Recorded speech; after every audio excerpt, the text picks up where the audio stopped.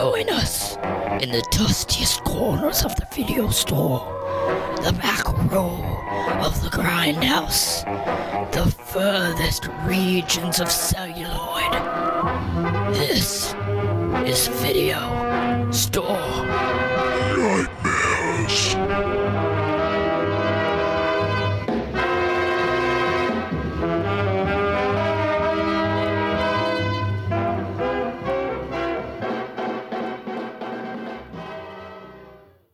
Hello and welcome back to Video Store Nightmares, the podcast where we discuss the strange, the bizarre, and the Oedipal films of the VHS era. Tonight, we're talking about the 1968 psychosexual British thriller, Twisted Nerve. My name is Luke, and I'm joined by Leland. Listeners, as of this broadcast, you can find 1968's Twisted Nerve streaming on YouTube, and if it ever happens to fall off the planet from YouTube, also archive.org. Luke, this is the longest movie we have ever covered for this podcast. It is very long. Did you think it was too long? If the subject matter, if the premise wasn't so fucking out there, I would have said yes. But there is so much emphasis on the setup for this film that I feel like it's okay. It passes. I was never bored watching this. This was my second or third viewing, and I felt like it needed to lose about 30 minutes. It not necessarily all in one place, but just trimmed here and there. And in some ways that might have made it a lesser film. I'm not sure, but it could have used some faster pacing, I think. I could see it. This is kind of the kind of movie where you watch it one time, and then once you know the mystery, once you know where it's going, the mystique is gone, and so maybe you just don't get as much out of a repeat viewing. Because for me anyway, a big part of watching this film was trying to piece together the main character's motivations and honestly end goal. I had no idea what this guy was trying to do the entire time. Yeah, I think that's the essence of the movie, and I definitely feel the same way. This time watching it, like, I didn't remember the details of the ending, so there was still some suspense, but I found I really didn't care very much what happened. This is one of those movies where the enjoyment for me is not in wondering what's going to happen and feeling suspense for the characters. It's just to observe what this movie's doing, like where this movie's going. Does that distinction make sense? Yeah, and I'm on the same page. This is a train ride, and you just don't know where the stop is going to be. Yeah. So I think there's really no one of note to talk about for this movie. The director, Roy Bolting, I don't think I've seen any of his other films, but it sounds like he just did a lot of British crime or war movies, sort of mainstream, low budget fare, maybe. And then the writers were him, a guy named Roger Marshall, who it looks like mostly worked on British TV shows. And then the real, I think, influence behind the movie has to be Leo Marx, who is best known for writing Peeping Tom, which is another movie very similar to this one. How similar are we talking about? I'd just say the tone and the mood and the themes are similar.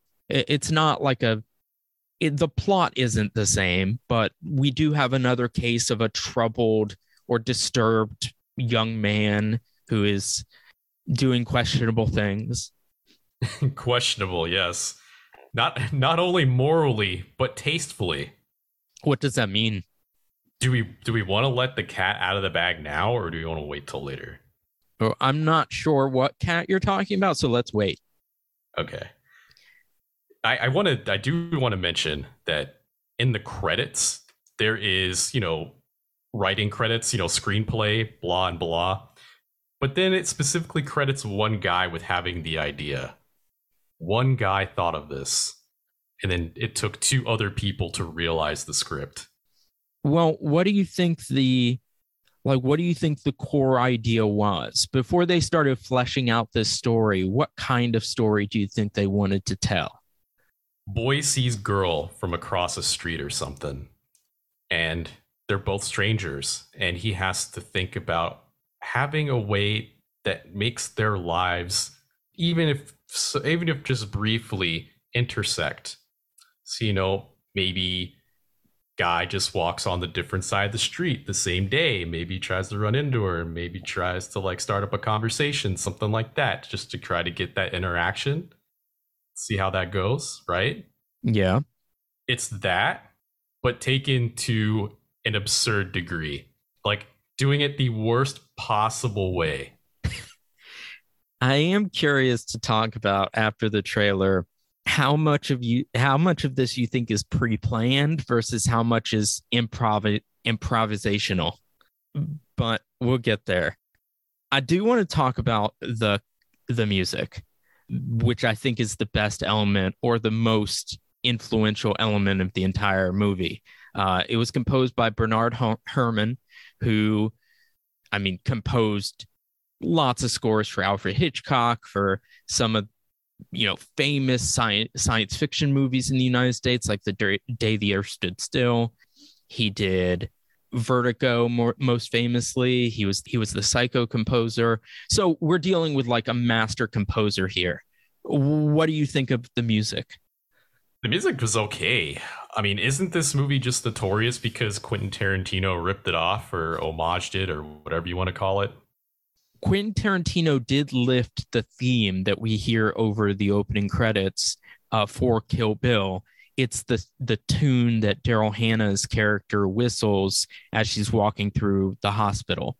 And it became iconic for that. After that, you heard it in commercials and, other movies that were parodying or poking fun at or paying homage to Pulp Fiction or to Kill Bill. But I think the score is great, and in of its, just by itself, you get that main theme, but then it's just like Phantasm, where there are variations of that theme in different keys and different tempos woven through different parts of the movie. And we even have a part where it becomes kind of like disco-ish or rockish when they're out dancing. I really like when movies do that. Yeah, I remember your penchant for this sort of thing when we were discussing Phantasm. If there was other music, I do not remember it, but I certainly remember like the 7 variations on the whistling theme, which is great. I do also like the disco one. I want people to hear a bit of the music, so hopefully it's in the trailer. Let's play the trailer, and then we can start talking about the characters and their wild motivations. Don't scream. Hello, Georgie. Surprised you, didn't I? I'd like to know what he does up there, day after day with the door locked. Face it, Enid, he's not normal. He should have seen that psychiatrist when I wanted him to. No, Georgie. Why not? Tell me, why not? I can't. I tell you, I can't. Got to down here. Got to!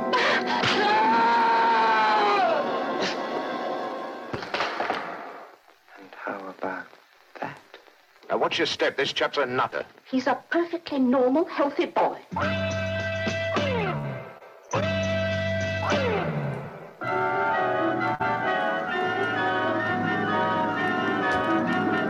Georgie.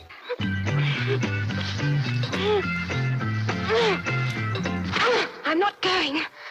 Not with you, Martin. Georgie, then. Georgie. No! You're going to kill me anyway. Who is it, Georgie? Who is it, this Martin? I wonder if it's anything to do with that murder. Take your filthy hands off me! You're mad.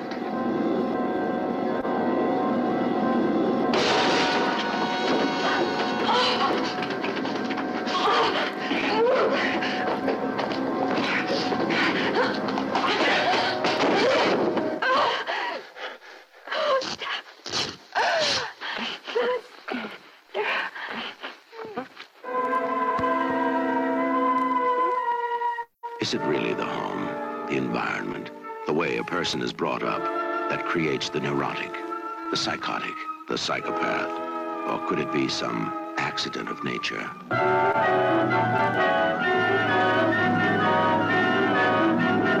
Could the poet have found the answer before the scientist when he wrote, "No puppet master pulls the strings on high. A twisted nerve, a ganglion gone awry, predestinates the sinner or the saint."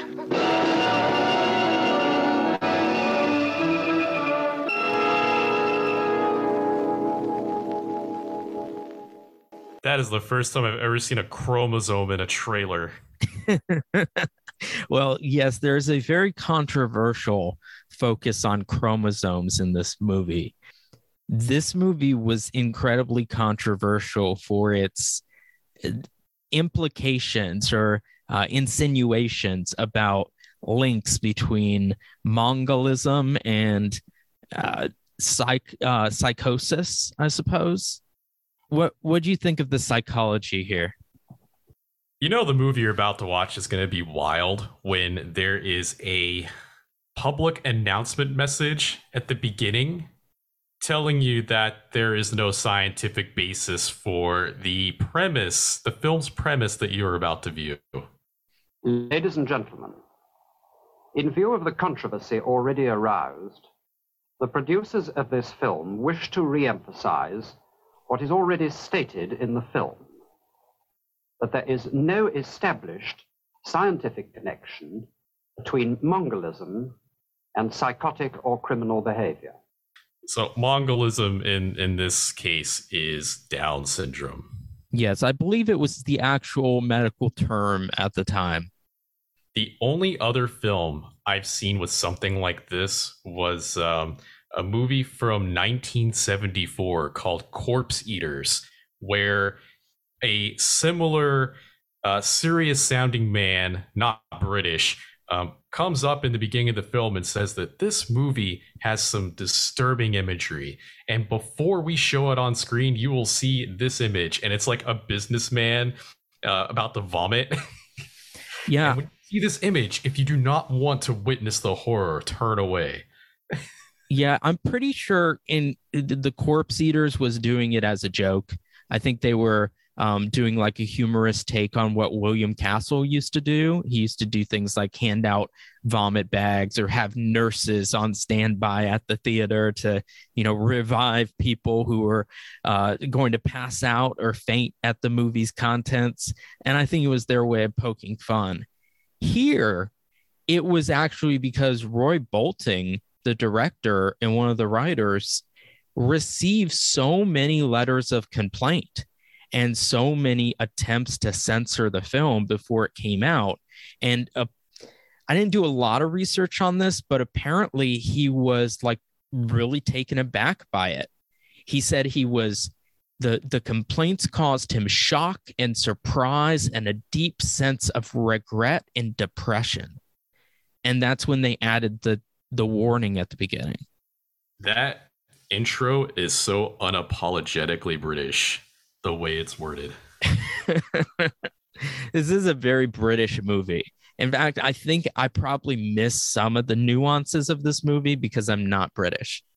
We are definitely no strangers to international cinema, but it feels like British cinema in general does have a lot of nuance, especially in my experience, a lot of historical nuance, where if you are not familiar with certain aspects of European history, parts of the film of a film can just go right over your head. At the same time, like, how do I want to word this? Let's do this. I'm going to briefly describe the scenario presented in this movie because I think it's necessary to understand why this movie's implications are controversial. So we've got our main character, Martin, who's basically like a spoiled rich kid who, by the way, I think his name inspired George Romero when he made his vampire movie, Martin. The two characters are very similar. and their psychologies and their behavior. So I'm pretty sure that movie's an homage to this one, but I'm not sure. Anyway, Martin adopts a childlike persona named Georgie to befriend this woman, this young woman. He insinuates himself into their household where he lives as a paying guest. They believe that his father, who is his caretaker, is in Paris. Meanwhile, Martin's real mother and stepfather believe that he's in Paris because they've kicked him out of the home for not getting a job. He then goes on to murder various people.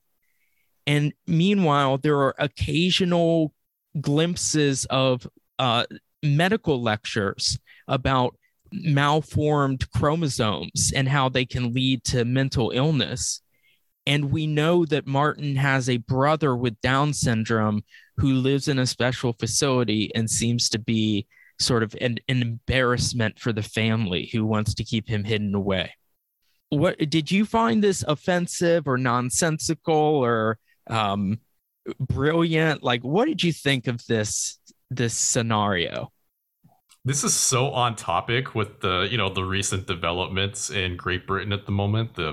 As of this recording, the Queen has passed for 2 days now, and yes. She had 2 royal relatives that were afflicted in much the same way as the character we're talking about. Well, not exactly, right? They had Down syndrome or something along those lines.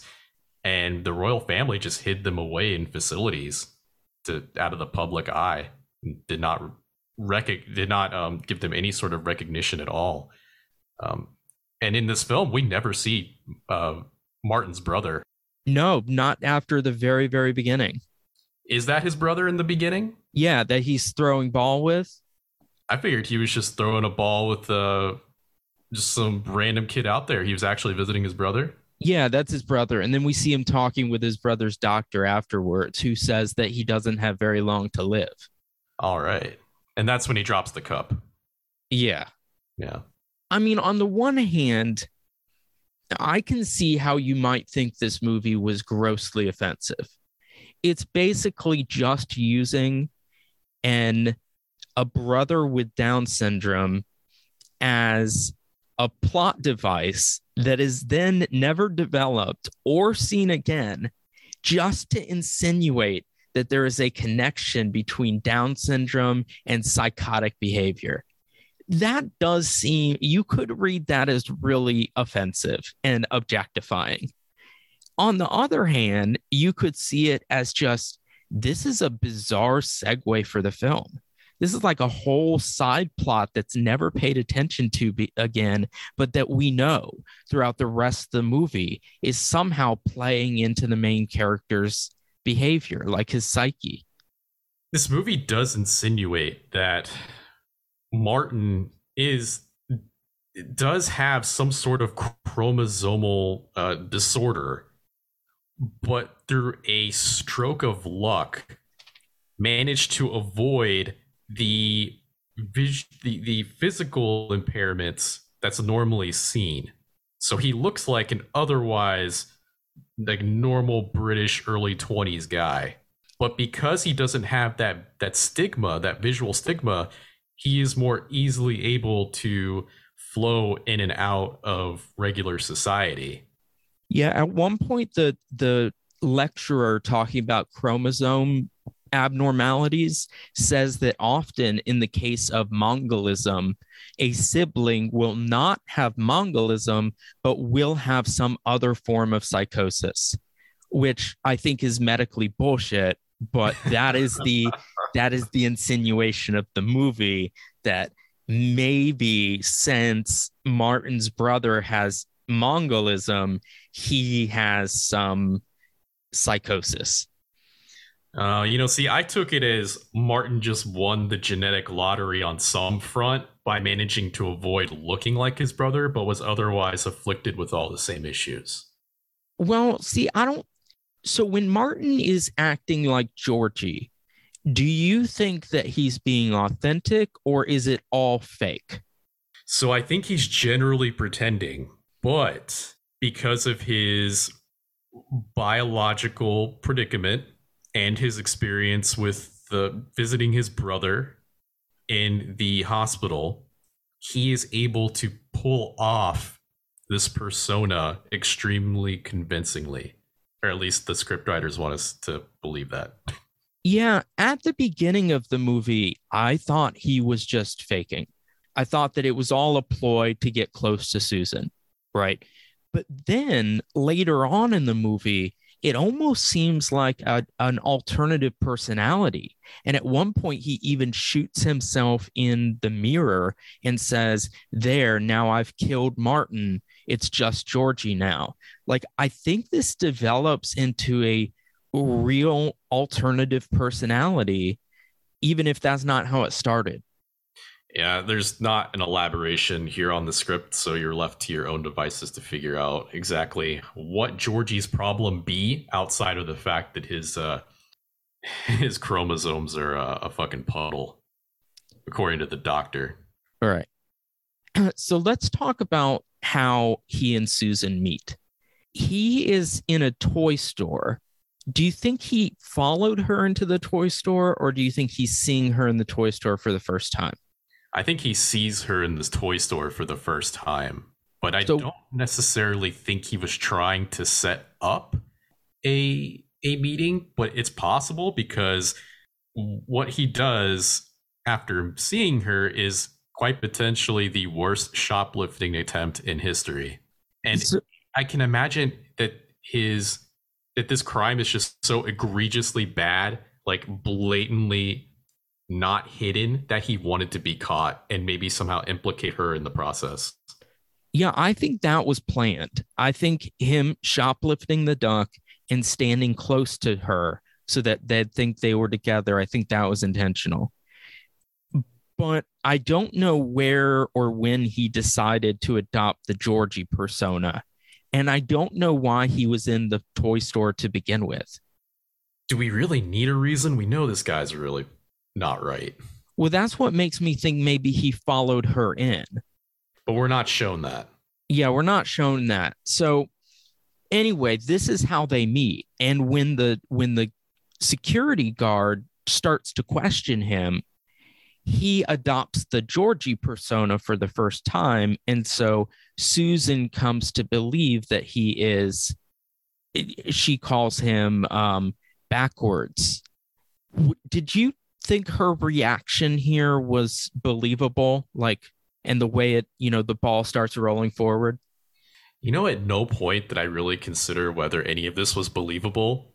I mean, we're talking about a guy who's faking being, what's the PC term for this? Simple?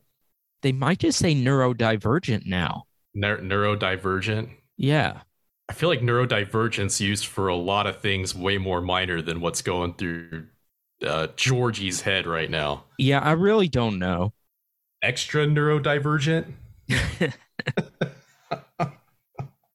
I mean, let's stress that he's playing a part, I think. So this is his version of what a person who was, quote, backwards would behave like. And everyone else buys it hook, line, and sinker. Yeah, I mean, would you, though? Like, do you think this is believable? Even if you didn't believe it, would you have the cojones to call it out? Like, imagine calling it out and being wrong. How much of a dick would you look like? Well, so like Susan's mother, who eventually rents him a room, when he first comes there, she's the one who says, no, he cannot stay. This situation is weird. It's inappropriate. She's giving him sidelong glances. Like, she's very uncomfortable with him. And eventually she changes her tune. But that initial reaction, that's how I think everyone would react to this guy. I think his performance is very good, but I don't think he comes across as convincingly innocent. Let's put it that way. He doesn't seem to have the naivete that he would need. I suppose his body language isn't really on par with someone who would actually be afflicted with this kind of an issue. And I think the problem is that this man is like well manicured, well put together. He takes care of himself, and then he just happens to be off mentally. But I feel like when you're off that much, actually off that much, there are so many other things in your life that just, go downhill with that. And we don't see any of those things. Yeah, a few times I think he's trying to pass it off that way. Like he leaves his tie undone one time, and so Susan has to fix it for him. And there's a few times where he like pretends he's helpless, but it's just once in a while. It's not often. But maybe that's part of it, right? Like if he looked like his brother, he would not have gotten anywhere near this far in the script, right? Like they would have just kicked him out of the house. But because he's like this charming, according to the script, like, charming early 20s, young adult prime of his life, people tend to be a little bit more accepting because he has just that little bit more charisma. Well, his stepdad is not convinced by any of it. Like he sees through it right away. Can we play the scene where he tells him that he's going to have to go to Australia? Imagine being kicked out of your house, but you're sent to Australia. Well, and that there's his history right in England of sending people to Australia. So I don't know how much the movie was calling back to that, but I want to set up this scene.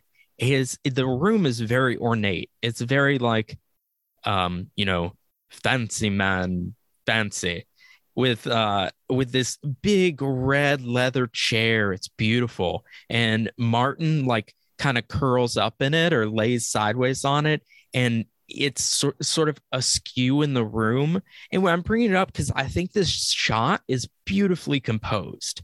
Like, I love the image and the way Martin is in the image. It immediately establishes that he is not a part of sort of the orderly world that's represented around him, where like even the chair has to be crooked.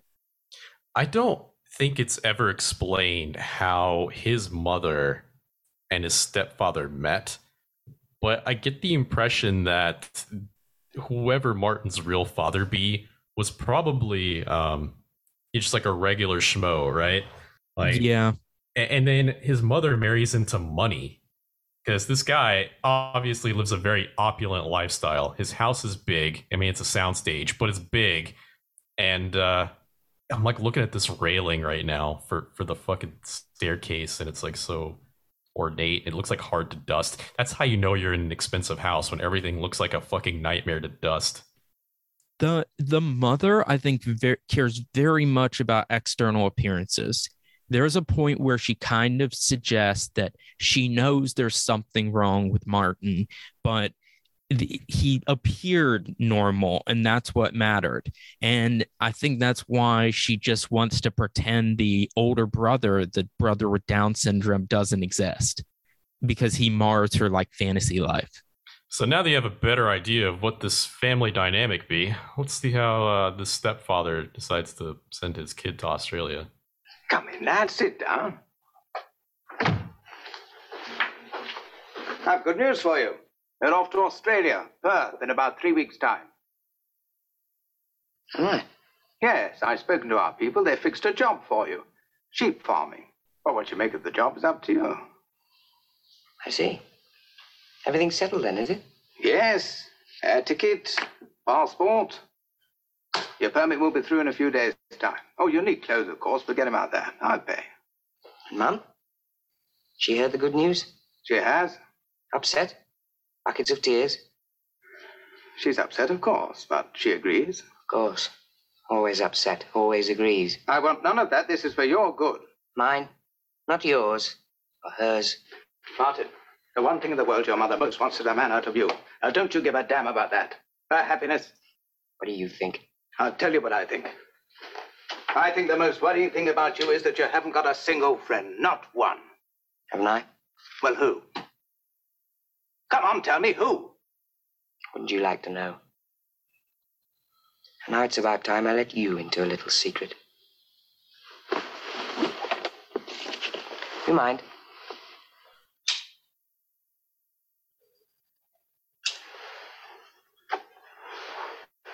You can't send me anywhere. Can't I? No. I'm over 21. But it's bloody well time you acted like it. So I'm not going. But thanks for the offer. Well, you're not staying either. How about that? Here. You can try starting as I did. With £50. Let's see how far you get. Now, pack up. Go on. I want you out of this house by tomorrow. Okay. And I may need this. Thanks, Dad. Tomorrow, you understand? Keep the change. Now, did you understand the joke on the button that Martin throws to his stepdad? Please tell me you have the secret to the button. I don't get it. This is so British, right? Like, I don't get this button. It reads, you're going to be, okay, it's a yellow nondescript button with black bold text that just says, you're going to be dropped in the by you know who. Being SCHHH. So Martin throws his stepdad this button at the end of this conversation. But then later the cops see it and they laugh about it too. So there's some joke here, but I don't know what it is. This to me is the biggest mystery of the film. And I don't know why it's a button. Yeah, I don't know why it's a button either. He just had it in his pocket. He just had it. Out of his back pocket. It's like, hey, keep the change.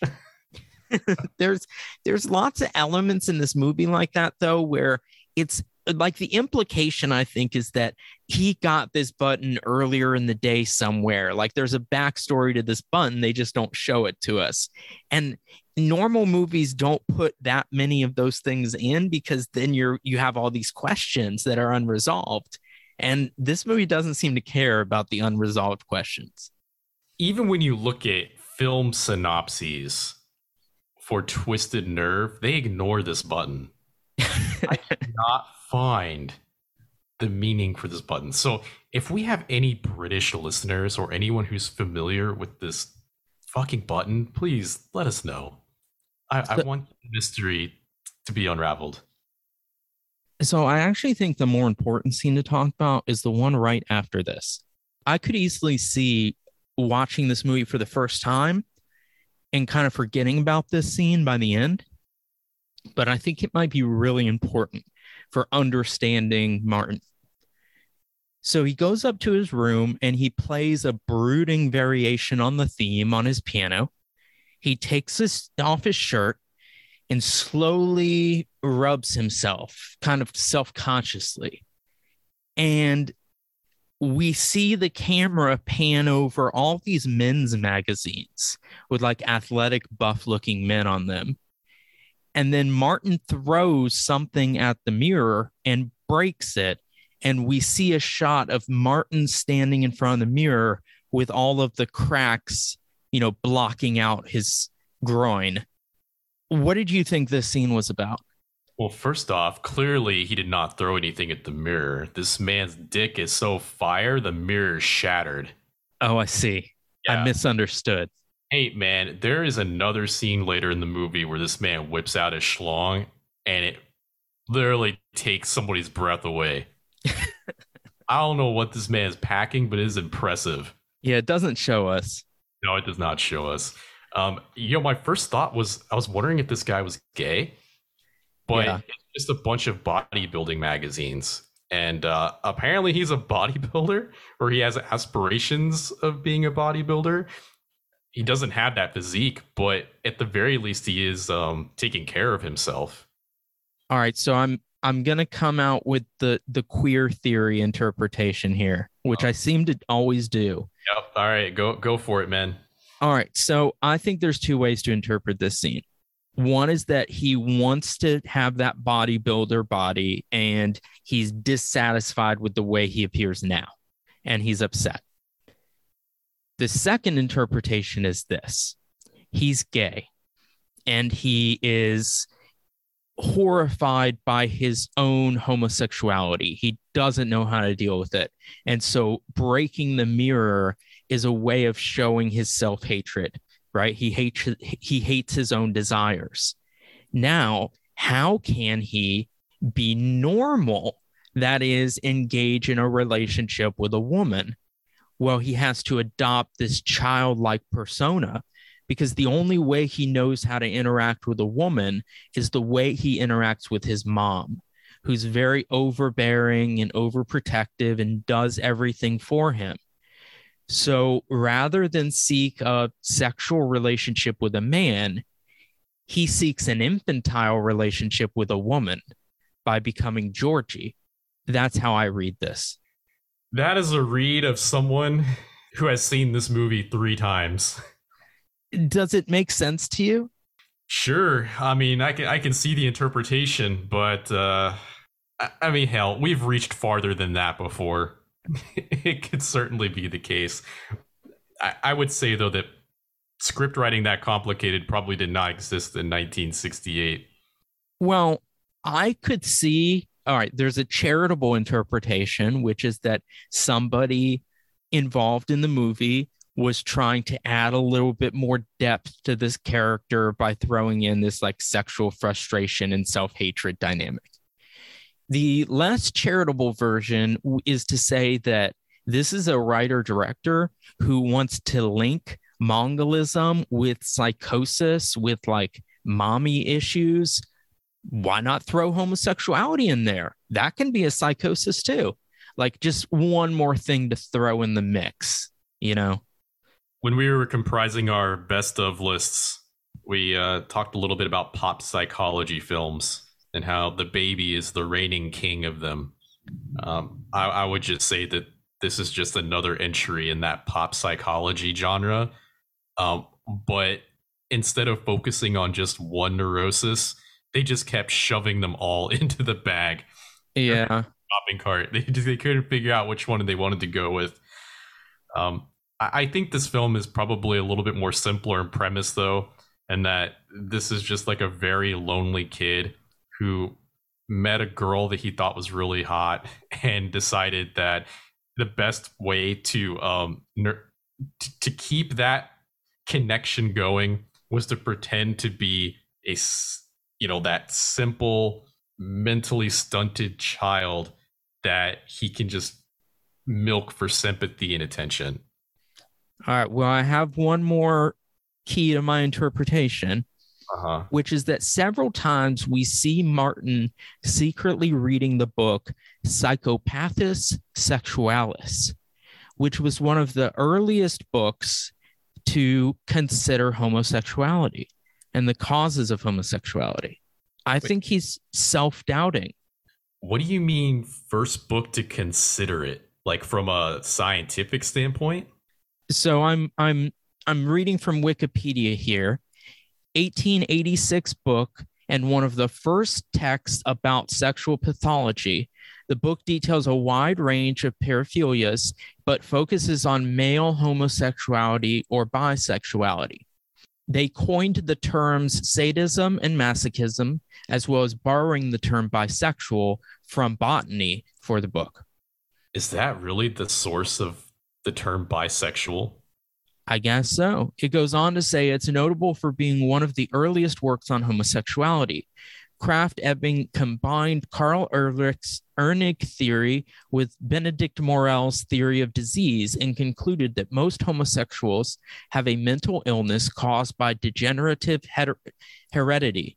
The book was controversial at the time, arousing the anger of the church in particular. What year did this book come out? 1886. Oh, shit. All right. So now I'm quite convinced of my interpretation. I'd imagine that this book probably still had a reputation of being notorious in 1968. So maybe they were just throwing the book in there because, again, this is like supermarket shopping spree, but with neuroses. And they're just like, hey, we'll just throw this book in there with it. There are these moments in the movie where Martin is sexually aggressive towards Susan. Like he tries to force himself on her or force her to kiss him. And it's really awkward and clumsy. And you could interpret that again as like he is attracted to Susan and he just doesn't know how to handle it. Or you could look at it as he's trying to force it, right? He's trying to want this, but really he has these gay desires that are frustrating and scaring him. Yeah, but I don't think he needs to be gay or like in denial of his homosexuality in order to have a motivation to force this relationship, right? He could just be like the incel trying to make it out of the pit. I suppose. Anyway, there is a lot of pop psychology going on here. And I guess my larger point is that I understand why people see it as politically incorrect and offensive and problematic. But I also find it interesting and entertaining in kind of a campy way. Like I like it the same reason I like reading conspiracy theories, even when I don't believe them. I'm just interested in what on earth people were thinking in the 1960s that they were going to link homosexuality with psychosis, with Mongolism, and imply that there was some genetic link in the family and talk about, messed up chromosomes. Like, I just find it really interesting for some reason.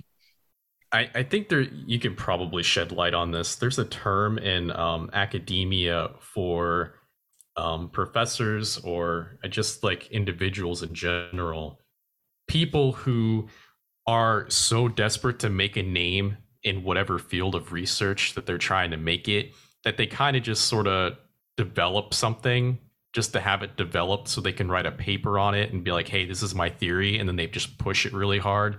Right. Other people try to co-write it, and then that's how it gains traction. It could be something like that, where people found out, oh, hey, your brain is the reason why you do this shit, and it's not necessarily free will. All right, well, let's kind of find a bunch of reasons to, find out why people's behavior is fucked up and not fitting in with our society. Cue a ton of thesis statements and shit. Anyway, I would warrant that if you are sensitive about any of those issues, and for some reason you're still listening to this podcast, maybe avoid this one. But let's talk. We're so on point with our trigger warnings. Oh, I know. Yeah. We're very reactive here. We're just trying to keep up with these movies because there's a lot to talk about. Let's talk about Susan's mom. So Susan's mom is the one who has this house where they have multiple boarders who are, renting rooms there. And so Georgie becomes one of them. What do you think her feelings to Georgie are? Susan's mom sees Georgie and his act, and I think her immediate feeling is like, I do not want to be responsible for an adult child, right? Because that's what she's dealing with. Who does want that responsibility? I mean, I guess that's also the dilemma of, his brother who has Down syndrome, where his parents want nothing to do with him. And so they put him in a facility where no one can see him. This is a woman who has no relation to this kid. So she, morally doesn't really feel like she has an obligation to care for Georgie. So just get him the fuck out. It's not like I have a room to give him anyway. Yeah, I definitely see that, but I'm not. A part of me thinks that she suspects him from the beginning. Like, she gives him these looks where it almost looks like she's saying, are you for real? Like, you're really trying to trick us with this shit? And either she's won over and she eventually believes the act, or she decides she doesn't care. And I think part of it is a willful denial. I don't think she knew on day one, but once he is established, then you can definitely tell that she has suspicions. But once she sees him mowing the lawn without his shirt on, her inner cougar just comes out and takes over any other rational thought. It's really strange because on the one hand, she seems to desire him sexually. on the other, she seems excited that she has a child to take care of again because her children have moved out. I didn't get that impression. Where'd that come from? I'm trying to remember the dialogue. Before he kills her, when they're in the shed and she's kind of putting her hand on him and she's saying some things that made me think she saw him as a child, even though she's speaking like, sexily. Still at it, Georgie. You are working hard. Be careful, that's very sharp. I've just put the kettle on. Come and have a cup of tea. Where's Susan gone to? London. I've got a surprise for you, Georgie. Guess who phoned? Daddy. When's she coming back? Susan? She didn't say. George. Georgie, you've cut yourself. Oh, you poor boy. Where's your handkerchief?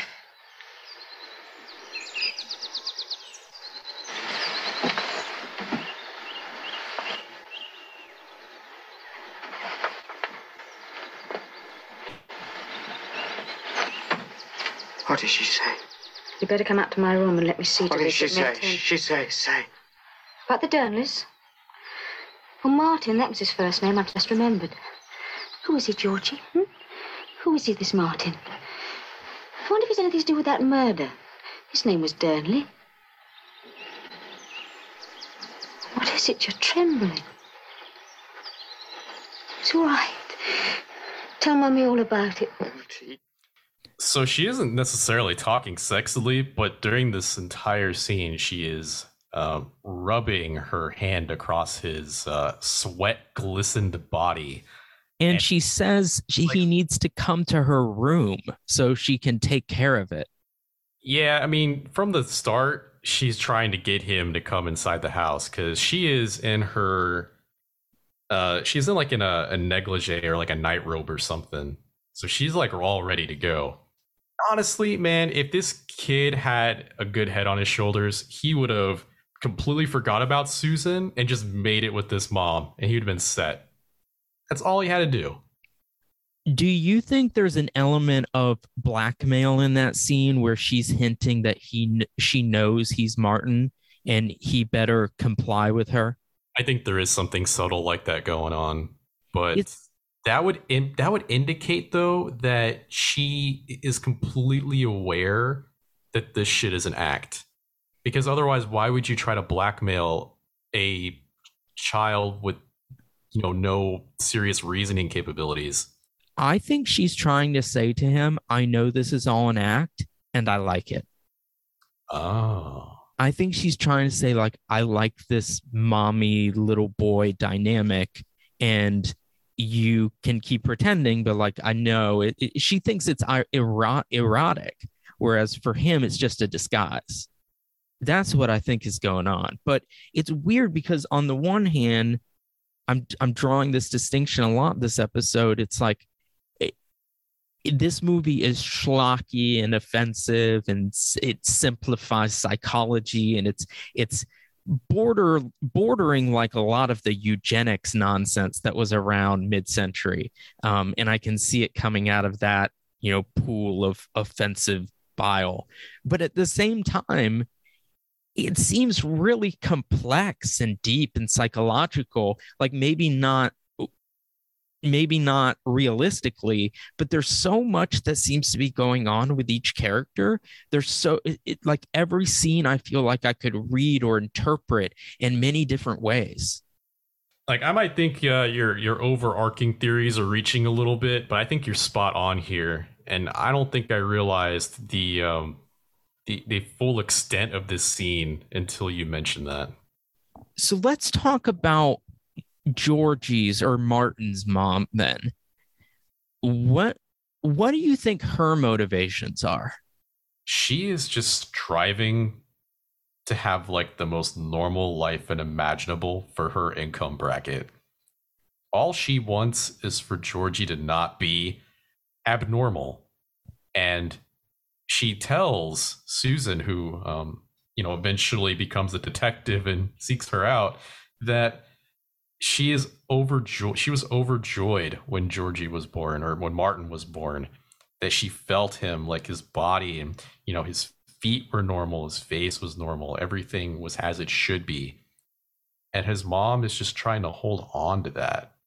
Yeah, at one point when she's talking with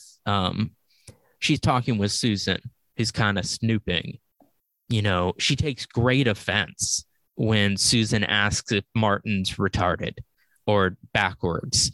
And then later Susan tells her sort of boyfriend, who is a doctoral student, I think, that what? Not her boyfriend. That's just a guy that lives in the house. Okay, so okay, he is the roommate. Yeah, he's one of the guys in the boarding house. I couldn't figure out if he actually was staying there or if he just came to visit her sometimes. No, he lives there. The occupants of this house are Susan, because she's there for the holiday, her mother, I don't know what he is, a producer, some guy in the film industry, and then this guy who's in college to be a doctor, who's studying to be a doctor. Yeah, his name is Sashi. Yeah. I mean, we do see her walking with Sashi at the start of the film, when Martin is following Susan to work at the library. And he actually asks if she is seeing him. And she says no, it's just a housemate. Yeah, I sensed that there was something brewing between the two of them. But I thought they were going to get together. He actually has like a boyfriend figure, though, in the film. Yeah, it's strange. She breaks up with him. Yeah, because he sucks. He did. He really sucked. I mean, he also called out Georgie and was right about it, but he sucked before that. Yeah, although I thought she was kind of mean to him about it. She didn't really say anything. She was just kind of like, yeah, you should leave now. Maybe that's just like a British way of breaking up. I don't know. Anyway, in this scene when she's talking to Sashi, she says that Martin's mother was overbearing his entire life because she was searching for every sign of Mongolism, because 1 in every 100 siblings have some kind of psychotic condition. That's what the doctor who's lecturing says. So apparently there was something where the mother just was desperate to catch if there was any sign. I don't know. Would she have sent him to an institution like his brother? If he looked like his brother, then yes. Everyone in this movie is superficial as fuck. Oh, yeah. It to some degree, that's why I didn't really care what happened, and why I think I was a little bored through parts of it, is because everybody sucks. I guess Susan is okay. Like, I kind of sympathize with Susan. Like, she's really just doing what she feels is in like the morally right choice, right? And watching after this helpless kid who didn't choose this lot in life, and that's it. That's all she's trying to do during this film. I don't know if that makes her a two-dimensional character, but I don't think it's unreasonable to, expect someone in her position to act otherwise. Like, maybe she's only doing this because he doesn't look like he has Down syndrome, but we can't make that call. We can't make that judgment call. We can just assume. I'd like to think she would just send him right back out into the rain if that was the case, or actually wouldn't even have gotten that far. It would have stopped at the library when he showed up.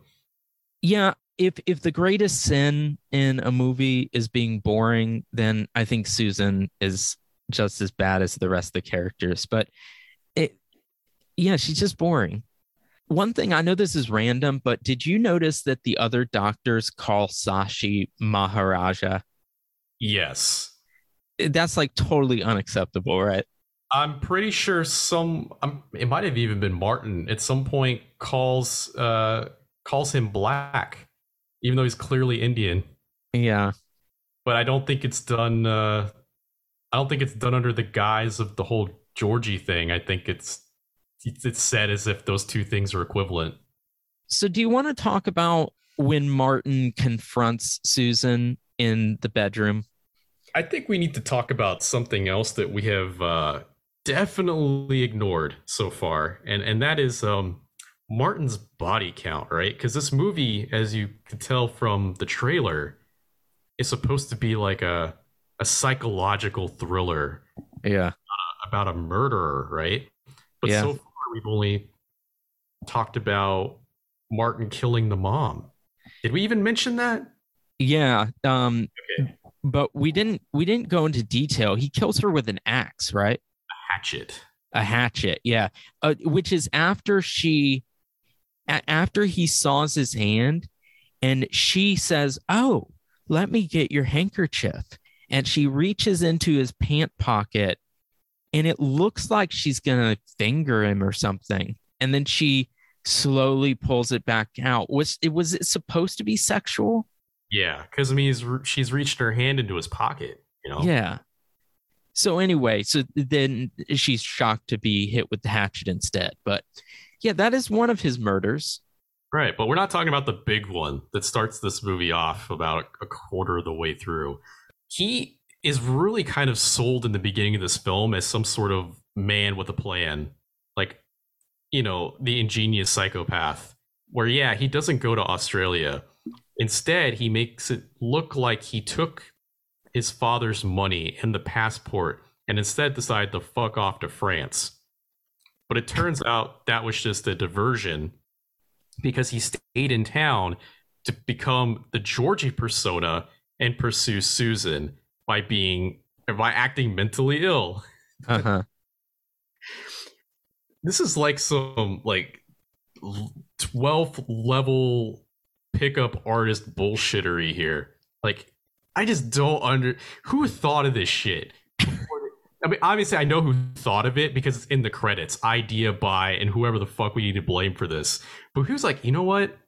What if we had a story where a man meets a girl and then to win over her heart, he pretends to be retarded and then kills his father?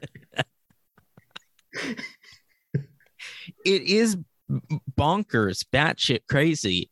But I was going back and forth throughout on how much of it I thought was premeditated and how much of it was just Martin doing what made sense in the moment. Well, this definitely felt very premeditated because while he is pretending to be in France, he takes that opportunity to show up back at his house and stab his father to death with a pair of scissors. Yeah, there's a whole moment where he almost gets caught sneaking out and he goes and commits the murder and then gets back in bed.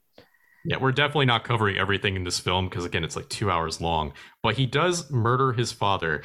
I am a little dumbfounded that this man of this income bracket pulls into his garage, gets out of his car to find someone else closing the garage door, and he's just like, oh, who's there? He's very, very calm. Very calm. And even when he realizes it's Martin,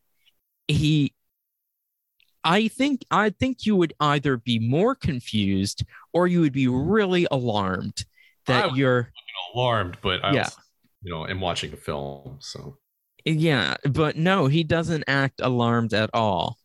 And other than that, he doesn't kill anyone, right? Yeah, so there only 2 people die in this whole film. Yeah, I mean, he was really startling because I expected this movie to end in a bloodbath. Like I thought the housemates were gonna die, the mom was gonna die, and then he was gonna maybe die in a police shootout or something. Like I thought I was gonna get nuts, but it doesn't happen. I thought so too. Did it felt like there were a lot of strands of this movie, especially the brother, that just went unresolved, that the movie never picked back up. Yeah, but where would you fit it in? There's like, again, hour 53 minutes of movie here. Yeah, but there's a lot of footage where Susan and Georgie are just like swimming or running through the trees or... Oh, that scene's important though, because that is when he reveals himself to Susan after they're done swimming. And she's just like, oh my. Like, she stops dead in her tracks. Yeah. Again, this is a mirror cracking dong that he is slinging here. But CHLING. But you do not need to spend as much time as this movie does on all of that stuff. It just slows down and it makes it feel as if he's been there for a month instead of, a week. I mean, he was there for longer than a week, right? Well, he was going to be staying for 2 weeks, I think. Yeah, and then those 2 weeks passed, and no, because the dad called and said that he'd decided to take him early when that he thought he needed a vacation and he was going to come join him in France. That was after. So that, of course, is Martin faking that call, but that was after she rejected his advance,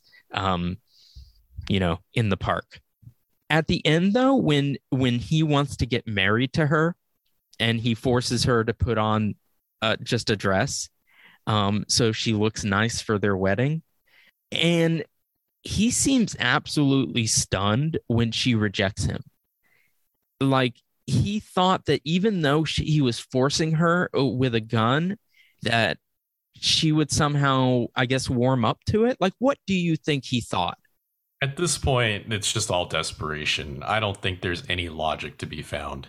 He's having a psychotic breakdown. Yeah. I mean, he's trying to make out with her and she really digs the skin off his cheek with her fingernails while Sashi is downstairs calling the police. And that's the moment where he seems to, like, his bubble bursts, I guess. And he says that Susan's just like all the rest, that I by which I guess he means women, that they're all the same. Martin's mom made it seem like there had been other women who had issues taken care of, and I assumed she meant gotten abortions, and she thought that that's why Susan was there. But Martin doesn't really strike me as the type who, like, got lots of girls pregnant. I don't remember that one-off line, but I don't know.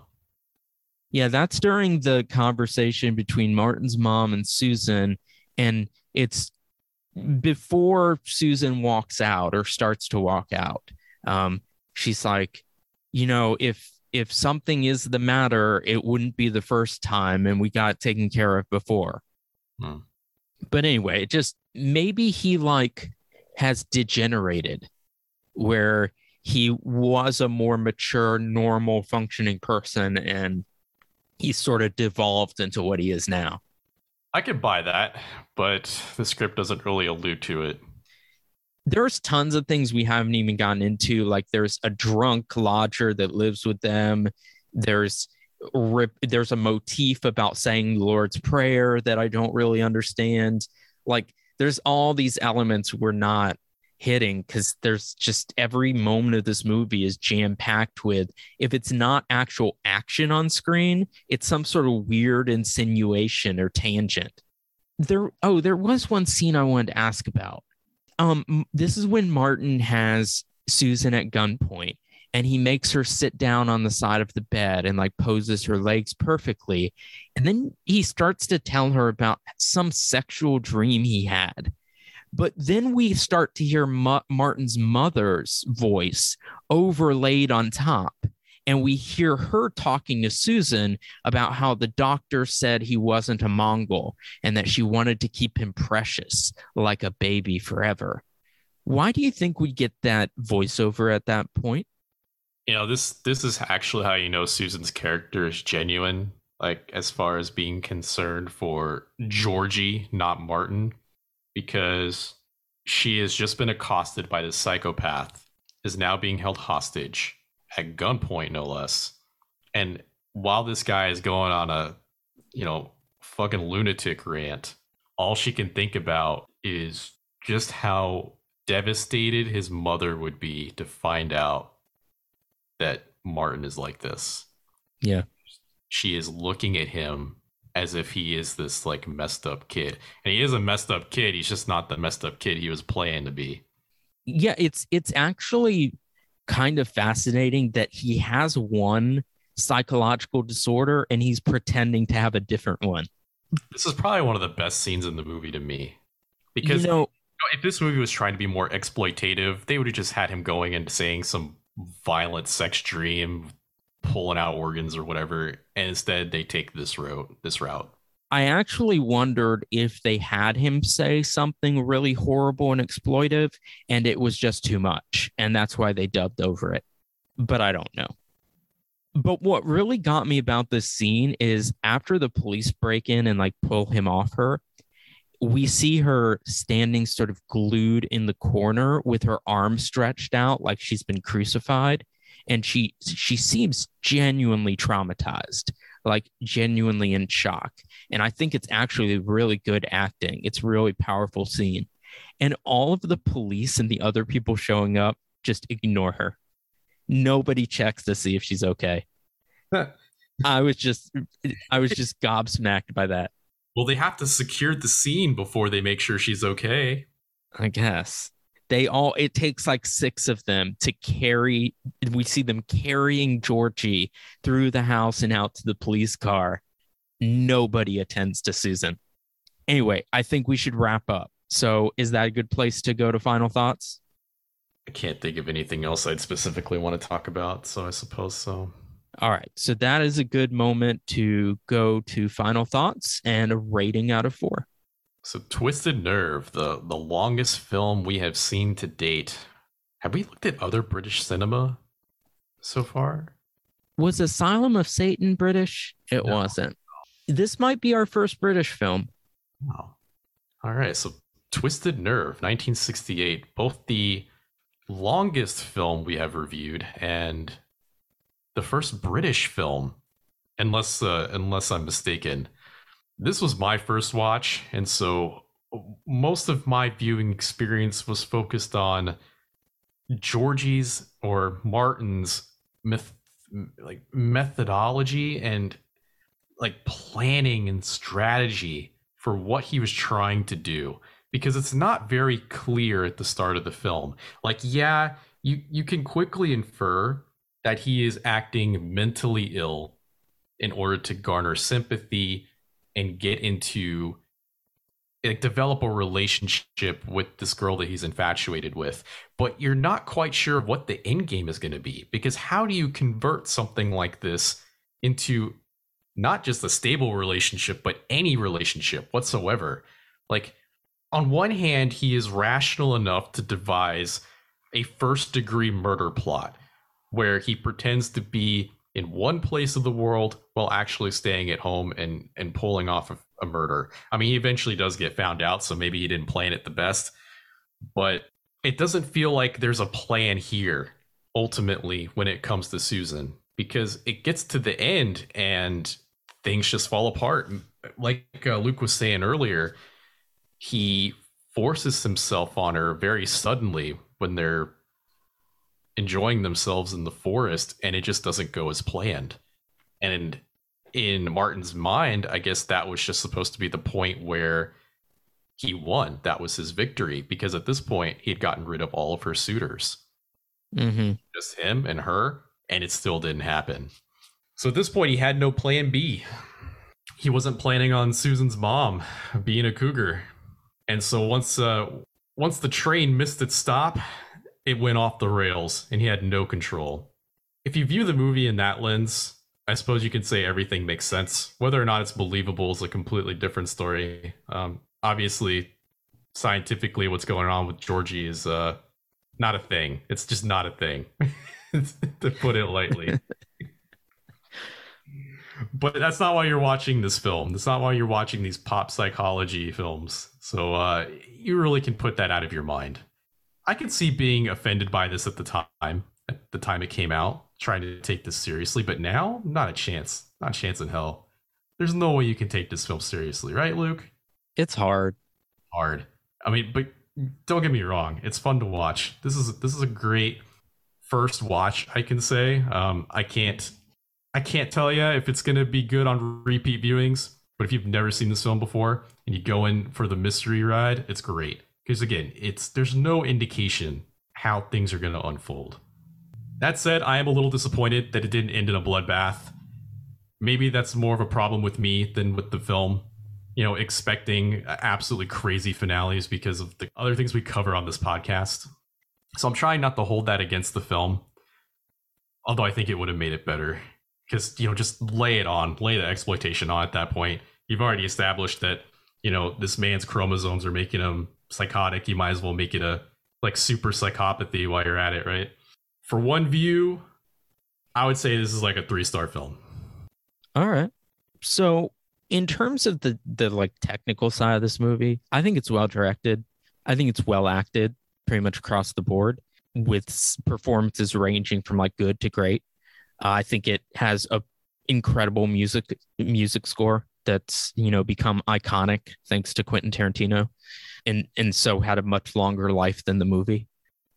I think that all of the problems that this movie has come from the script, because there's all these weird tangents and insinuations and inferences and plot points that don't get resolved, and it makes the movie kind of frustrating because there's not one central story that you care about.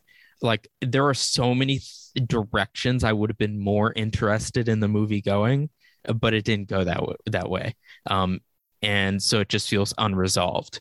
The fact that it implies Martin's brother is some sort of major influence or character in his life, and then we never see him again for 2 hours is strange. And it's a strange creative decision. With that said, I think that this movie has really interesting, there's an interesting queer reading here. There's an interesting Oedipal reading here, and just pop psychological angle. Are all of those interpretations kind of offensive? Yeah. I mean, they kind of insinuate that people with Down syndrome somehow inspire siblings who become psychotic murderers, or someone struggling with their sexuality becomes a psychotic murderer. Whichever way you read it, the movie's not saying anything nice or accurate. But I still find it interesting. I like these kinds of movies where you've got to figure out what's going on with the characters and there's no one interpretation. We can AP literature this shit. So I'm going to give this movie 2.5. I remembered it more fondly than I experienced at this viewing. Is that really a fault of the film if it's only good for one viewing? I don't know. Sometimes a movie like this can seem complicated on first viewing, and then when you watch it afterwards, you're like, oh, it wasn't complicated. It was just sloppy and obtuse. Or, you start seeing what initially seems really smart comes to seem like a flaw. And that's kind of how I feel about this movie. But I still like it. I imagine I'll probably watch it again and enjoy it. I think it's definitely problematic. All right, so that's it for Twisted Nerve. You can follow us on Instagram at video.store.nightmares, where I post everything we do. Leland, any last words? Thank you for your continued support. And thank you for listening.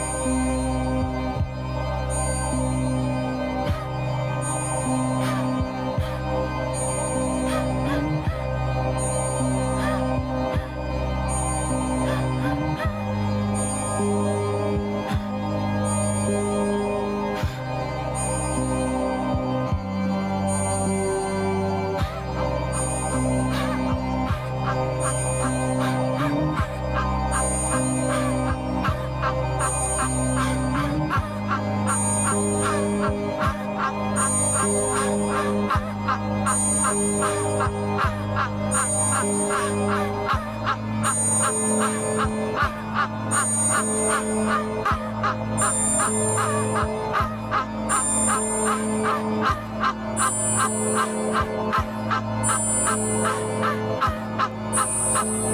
you.